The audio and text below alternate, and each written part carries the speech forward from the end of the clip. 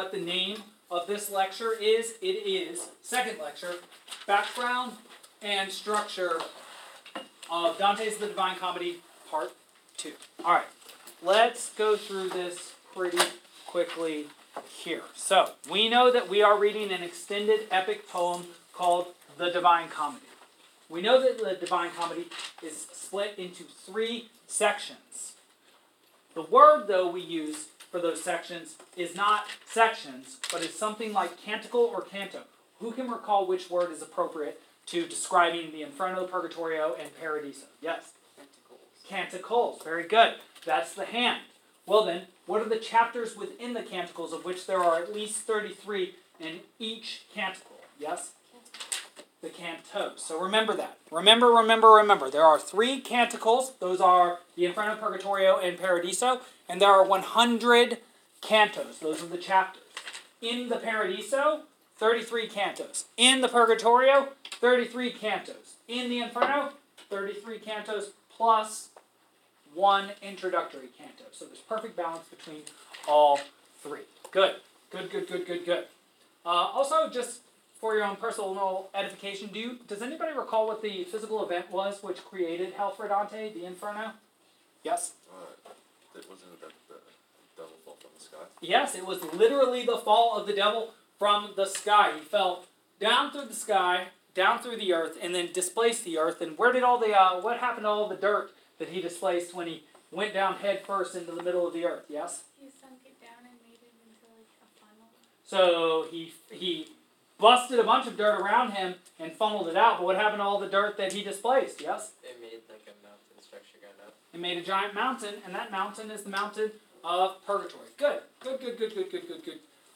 Okay, so now we know what canticles are. Canticles are the 3 main divisions of the Divine Comedy. They are the Inferno, the Purgatorio, and the Paradiso. We know also what the cantos are. Those are the chapters within the canticles of the Divine Comedy. There are 33 in every single canticle plus 1 introductory canto. And which canticle is that in? Yes? The Inferno. The Inferno. Good. Okay, recall also that Dante was born in Florence. That's the city-state in which he was born, which is the current city in modern Italy. And he was born in 1265. That's the 13th century. We call these the High Middle Ages. High Middle Ages. And which means it's a high point of the Middle Ages. In fact, it's very late in the Middle Ages, too. You might call it the late Middle Ages. It's almost getting towards Renaissance sort of time. In any case, I show you this slide again just to know that what made him remarkable was not his family, not his education. It's what he did. And maybe what he went through as well. But you cannot reduce Dante to anything like family wealth or like a very powerful father or anything like that. All right, good. Very important for you to know here is that Dante very much had a real wife and sort of a celestial wife. His real wife was, of course, Gemma Donati. Remember that you will also meet her brothers in the Divine Comedy. One, Corso Donati, down in hell. One, Parisi Donati, in purgatory. But what does that tell you about what gets you into purgatory or hell? If you come from a bad family or an evil, malevolent family, does that guarantee that you will go to hell for Dante? No, it doesn't. If you come from a really good family full of saints, does that mean that you'll necessarily go to heaven for him?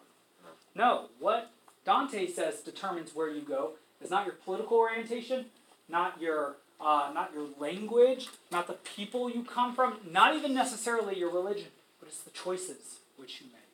And so, who gets who, where they go into the afterlife?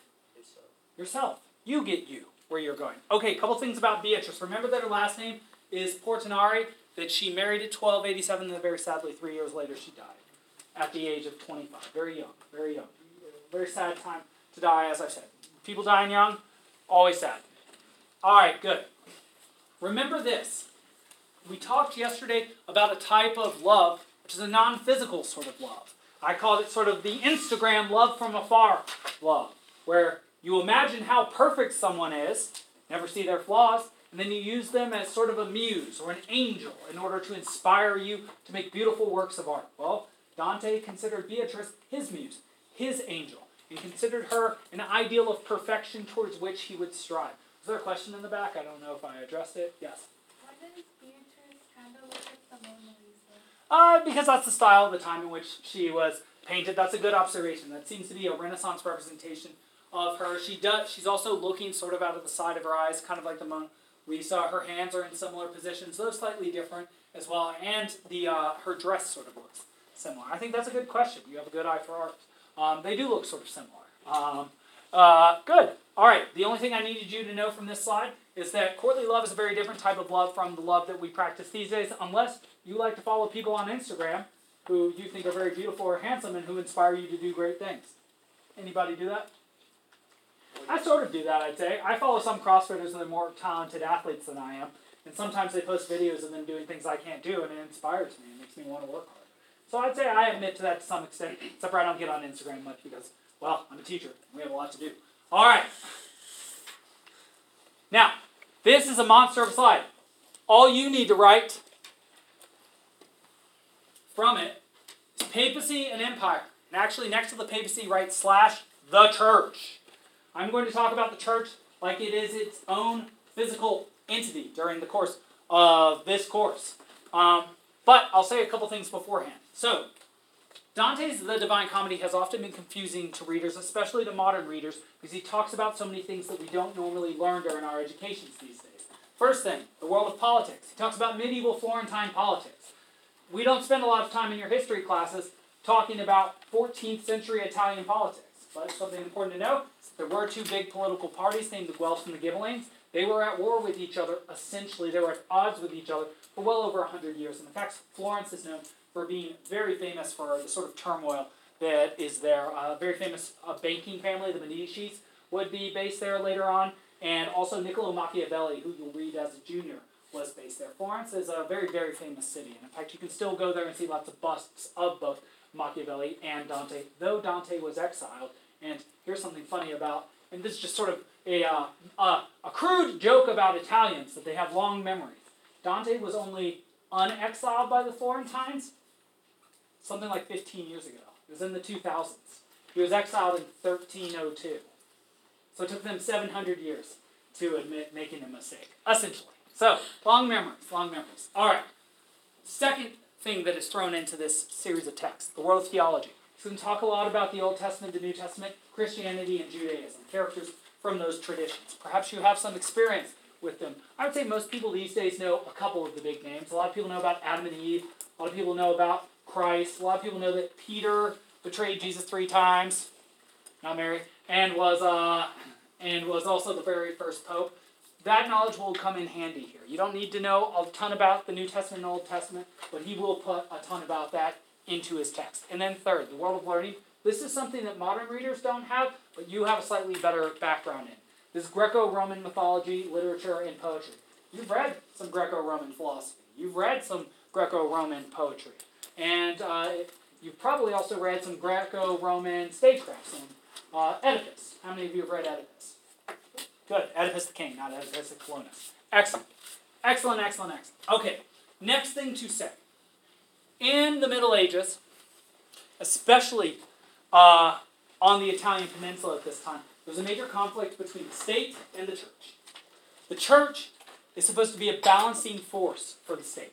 They're supposed to have power over your soul, your spirit, your moral choices. It's supposed to guide the state. This might be an evil thing to do, going to war with these people. This might be a good thing to do, saving these people. Well, once the church becomes corrupt, are they still an adequate compass, moral compass? No. Answer is no, of course not. So then, who determines what's good and bad? Well, it's hard to say. Well, let's add a wrinkle to this situation. The church is corrupt. What if the state were also corrupt? So the people that are responsible for the laws and your physical well-being are corrupt. People that are responsible for the eternal laws and your soul's well-being are corrupt. Who are you supposed to listen to? Maybe yourself. Maybe yourself. Those are excellent answers. Brilliant answers, in fact, because that will be what Dante says. You seem to remember what it was that I said from the first lecture, which is Dante's deep claim about this book seems to be that when you start to read it, your mind is enslaved to the ideas it has. But by the end of it, he hopes for your mind to be free. And you might well want to think about what true freedom in this world is. Is it physical freedom? Or is it mental freedom?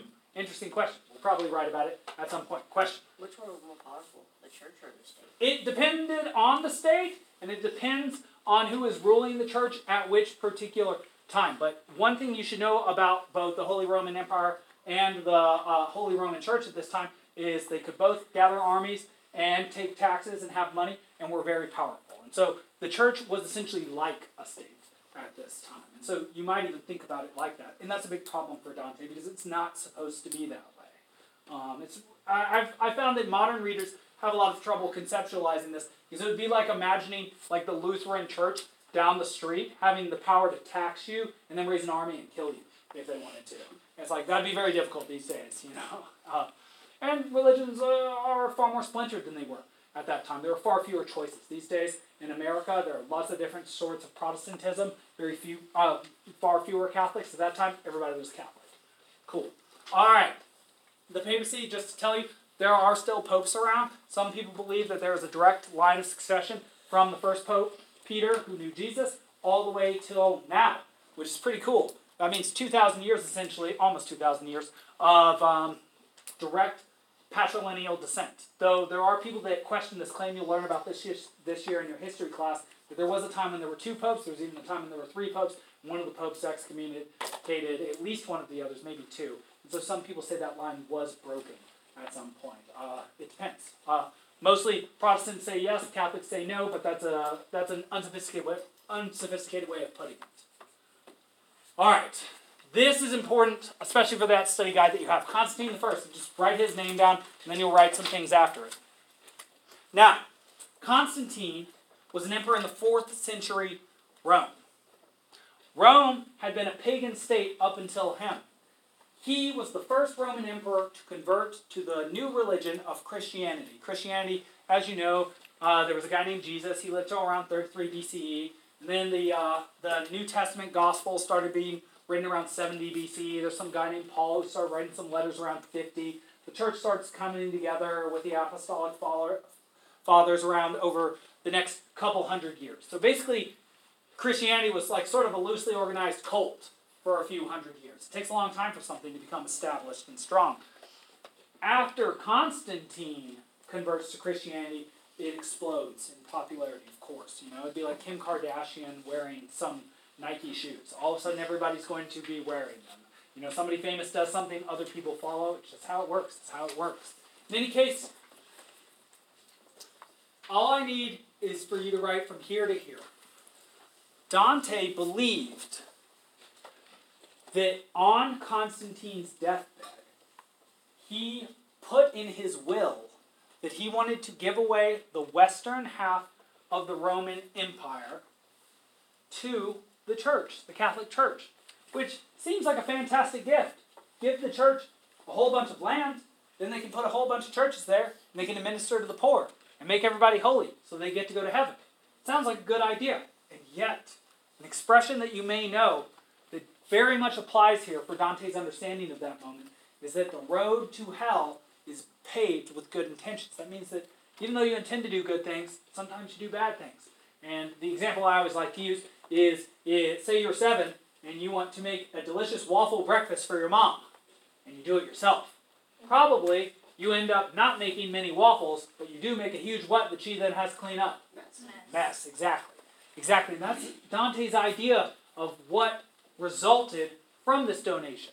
Because the moment the church was given a bunch of land, that means a bunch of wealth, that means a bunch of power. It attracts the sorts of people who are power hungry, the sorts of people who are willing to be corrupt in order to maintain and increase that power. His idea was that the church was never supposed to have any property. It was just supposed to be given it out of charity, which is, I would say, a very interesting idea. In America, you might know that actually we have a small idea of this. We do not do something to church buildings that we do to every other building, essentially. Do you know what we don't do to them? Yes?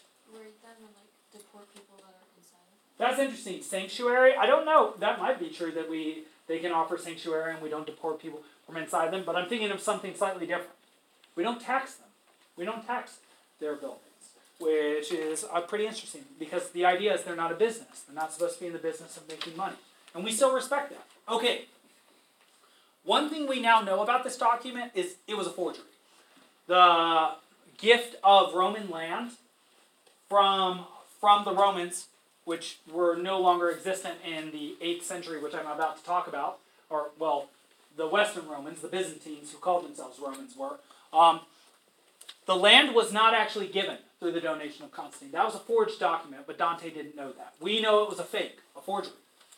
The person who actually gave a bunch of that land away, who we can actually blame, was the 8th century king Charlemagne, son of Pepin. I believe it's called Pepin the Short, which is not the greatest name to receive. The titular name. All right, Charlemagne, that's the French name of Charles Magnus, Charles the Great. One of the most famous emperors you will learn about.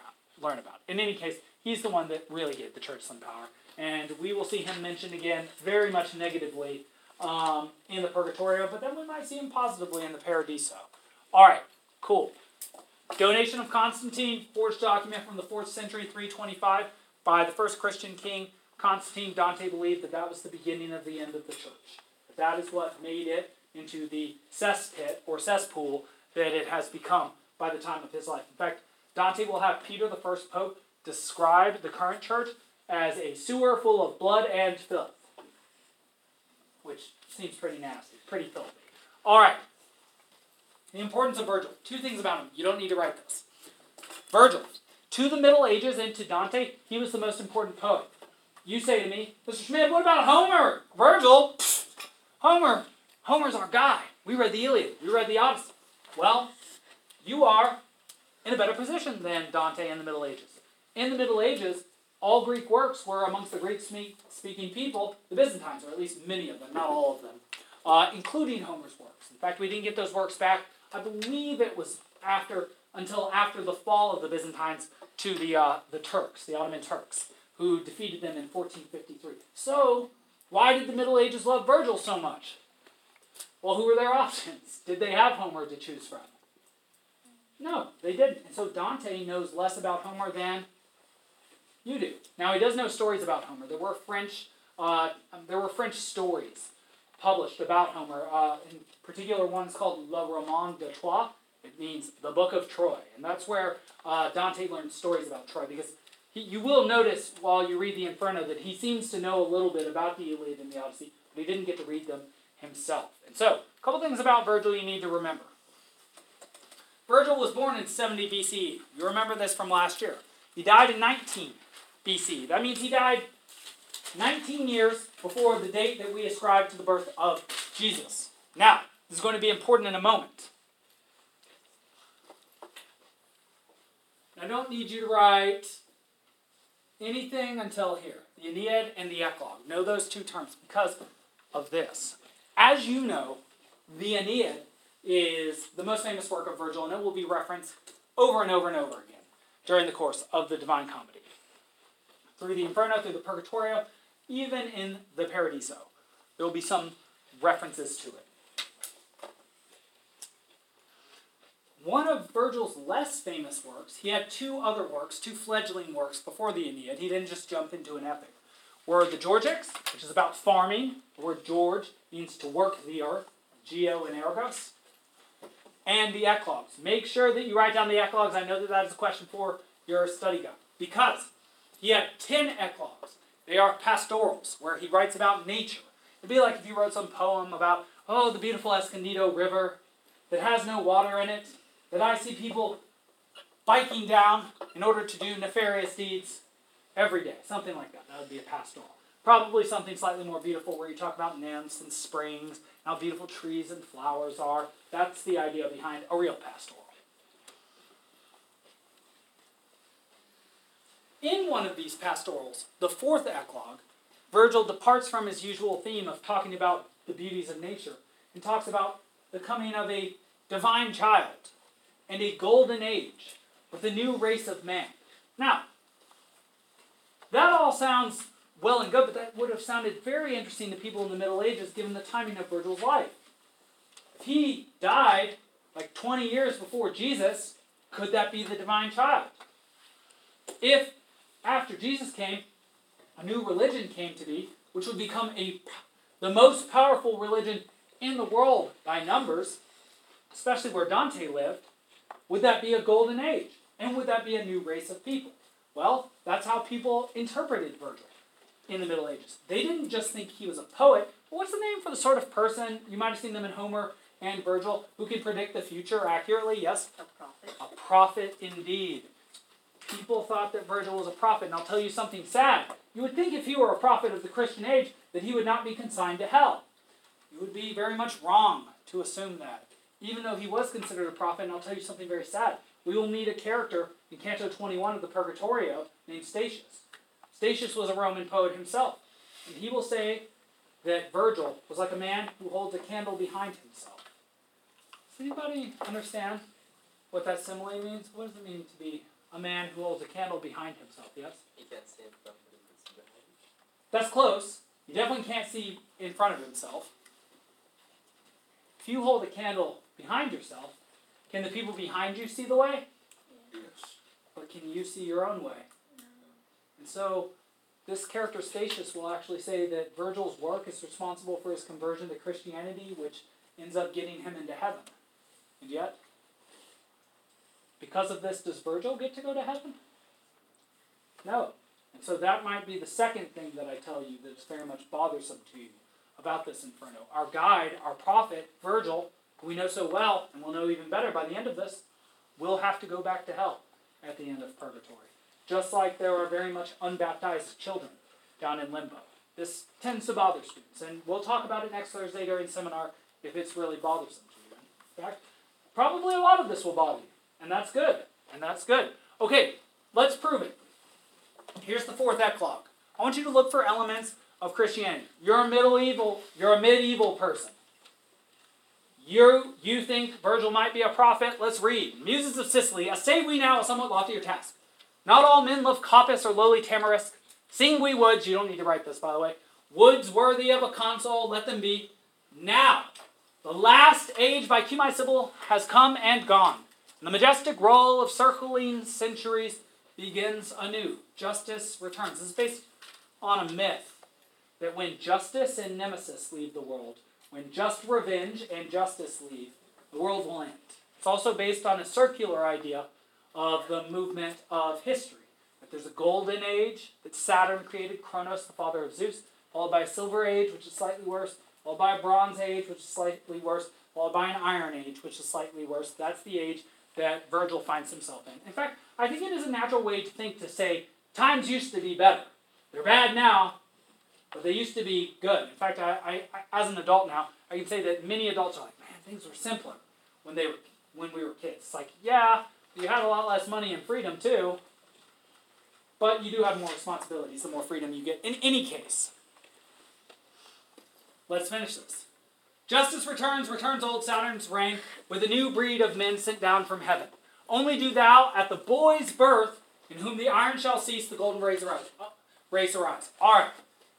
If we're medieval people living in a medieval age, and we read this, we might think that Virgil, living 20 years before the coming of Christ, is prophesying that a boy will be born who's sent down from heaven. Who do you think medieval people thought that was? Jesus. Of course. Who would be the new golden race of people from heaven then? Okay. Who are the people of Christ who celebrate Christmas? Yes? The Christians. The Christians indeed. Very good, very good. And so there were people in the Middle Ages who thought that Virgil was essentially a Christian prophet who lived before Christianity, and there is some evidence that supports that that's not a bad way to think about it. All right. Good. I need you to write these right numbers here. They're very important. I'm not going to spend much time talking about them, though, because I am not a numerologist. But 3 is a number you're going to see recurring several times. As you know, the book itself is split into 3 canticles. The stanzas of each, which are the paragraphs in poetry, are each split into 3 lines. They are called tercets. The rhyme at the end of the line of each tercet, each end of a line, except for the first 2 and potentially the last 2, rhymes 3 times. It's called terza rima. And this is based on the idea that the Catholic God is both 1 and 3 at the same time, a paradox. He is God the Father, the Son, and the Holy Spirit, and yet he is all 1. Now 9. 9 is significant for 2 reasons for Dante. The first is that it is a multiplication of 3 by 3. If 3 is a holy number, and you multiply it by 3, it gets even holier. The second reason is, how old was he when he first met his muse, his angel Beatrice? 9 years old. 9. So that's a highly significant age born. 33 is significant for two reasons. A, that's the amount of cantos in each one of the canticles, plus one additional introductory one for the Inferno. And is also itself a multiple of 3. 3, 3, 3. You're seeing 3 all the time. 7 days of creation. 7 is considered one of the perfect numbers in Christianity. I can't tell you all the reasons why, but I can give you 2 instances of it. 7 is the number of the gifts of the Holy Spirit, I believe, which we'll talk about some at the end of Purgatorio. 7 is the number of days and the number of days of creation, or the number of days of a week and the number of days of creation. And it's also an amalgamation of the number of virtues that Dante knew about. The 3 theological virtues, faith, hope, and love, and the 4 cardinal virtues, temperance, fortitude, justice, and prudence. Good. I can also tell you one other weird thing that's not written up there, which is if 7 was the number of perfection, 6 was the number of imperfection. There is a number people like to throw up, 666, which they call the mark of the beast. There are 2 ways to interpret that make it a devilish number. A, if 6 is the imperfect number, you have 6 3 times, that's a very imperfect number, possibly represents the symbol of imperfection. The other way you might put this is based on the Hebrew study of how numbers are applied to letters. It's called gematria, and one of the earliest persecutors of Christians was named Caesar Nero. He's a guy who was very famous for setting his own city on fire and violining during it, supposedly, and laying with his sister. He's considered a pretty crazy guy. Well, if you apply gematria to his name, Caesar Nero, it comes out to the number 666. Bang. And so, good idea there. 10, also considered in some ways perfect to the medievals. I think it's because it's the first compound number. Also because if you add up the first 4 numbers, that's what you come to. 4 plus 3 plus 2 plus 1 equals 10, of course. There's not much else I can tell you about that. But that is a good note there that Greek Pythagoreanism, the Pythagoreans, the people that gave you a squared plus b squared plus c squared or equals c squared, the Pythagorean theorem, they came from a weird religious cult that worshipped essentially philosophy and math. Interesting. Very interesting. Okay. Couple final things. Okay, you don't need to write what's on the left of the red line. You do need to write what's on the right. It's going to help you very much on the study guide now. Now, I told you we were going to talk about the structure of the Inferno, and I said that there are 9 circles in it, and that there are subcircles within circle 7. There are 3 subcircles, or 8. There are 8 pockets within it called bulges, and 9. There are 4 subcircles there. The 9 circles themselves are divided into 3 different sections depending on sin. In fact, the first 5 circles relate to the sin of incontinence. The 7th circle, you notice I skipped 6, are the violent sins. There are 3 types of those. And in circles 8 and 9 are the sins of, it says fraudulence here. I want you to write malice instead. Fraudulence is actually the 8th circle. It's fraud. Malice. And now, I have to explain something about Dante for you to understand this fully. Dante believed that all humans have a soul. This wasn't just a Christian idea. It's also based on Plato's idea of the soul. So I need you to write these 3 parts right now, and I would like for you to write them next to appetite, next to incontinence, spiritedness next to violence, and rationality next to malice. Why? Okay. This is what Dante believed about the soul. It was itself tripartite. It had 3 parts. The first part, you share with animals, appetite. You get hungry, you get tired, you get itchy, you need to scratch. That's what your appetite is. And well, then what is incontinence? What is that a sin of? What's the sin of your appetites? There's lust, there's gluttony, there's greed. If you're greedy, you want too much money. If you're overly liberal or generous, you give away too much money. If you're gluttonous, you eat too much food. If you're lustful, it's very hard for you to stay in a relationship. And so, in any case, that's what that means. All right, the second part of the soul, the spirited part, it's located, supposedly, according to Plato, around your diaphragm. They actually believed, the ancient Greeks, that your lungs cooled down your heart, which I thought was interesting. Because when you get angry, do you ever take deep breaths in order to make yourself less angry? It does seem to make some sense. It makes some sense. In any case, those who lack spirit, they're cowards. No, don't hurt me.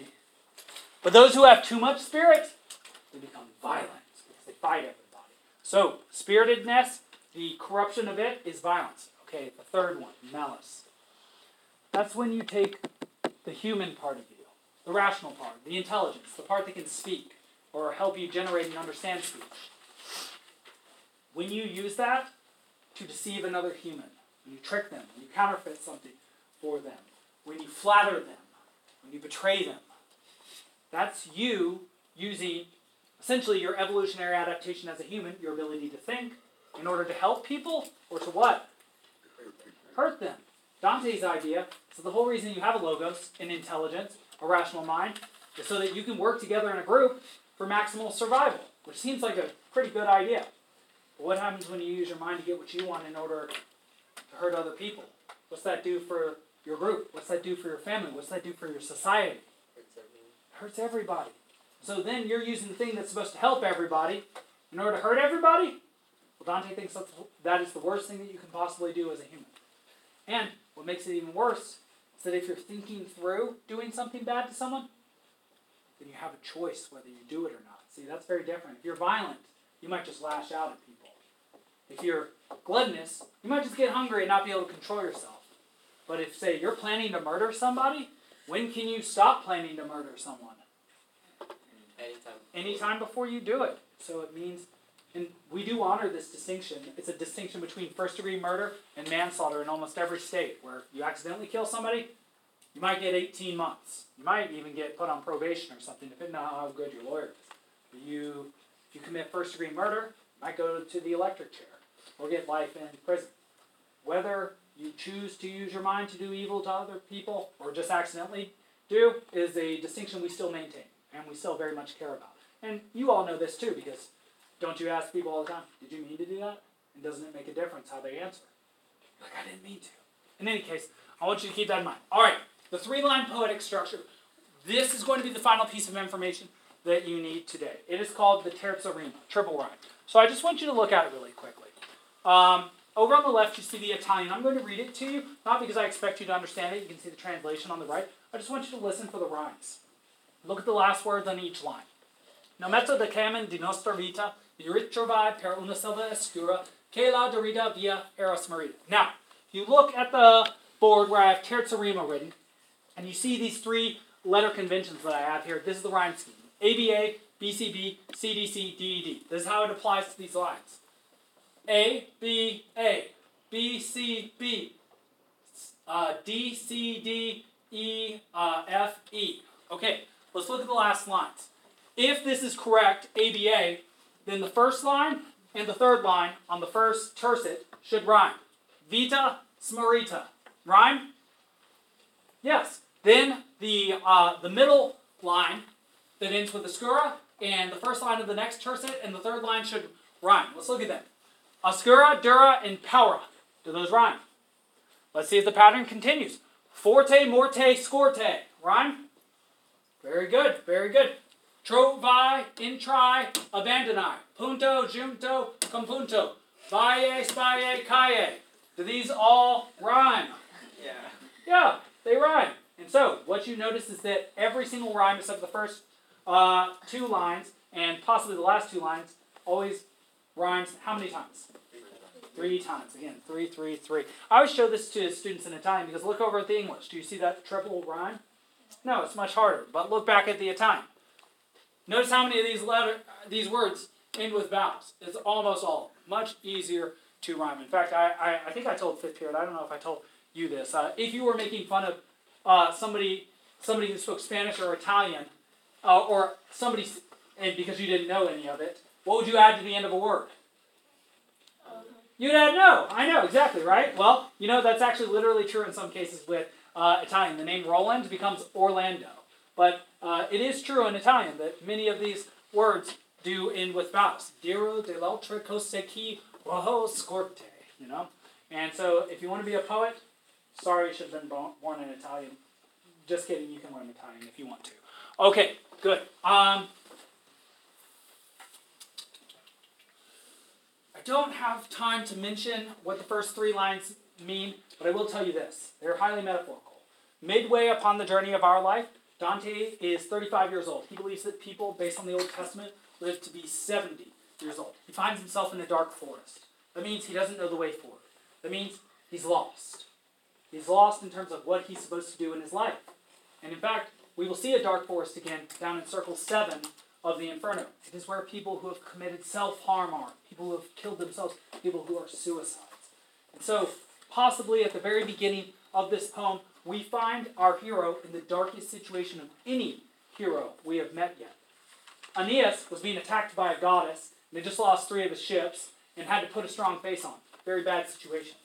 Where Dante is he's in such a dark place that he requires an angel to send a guide from the past in order to save him.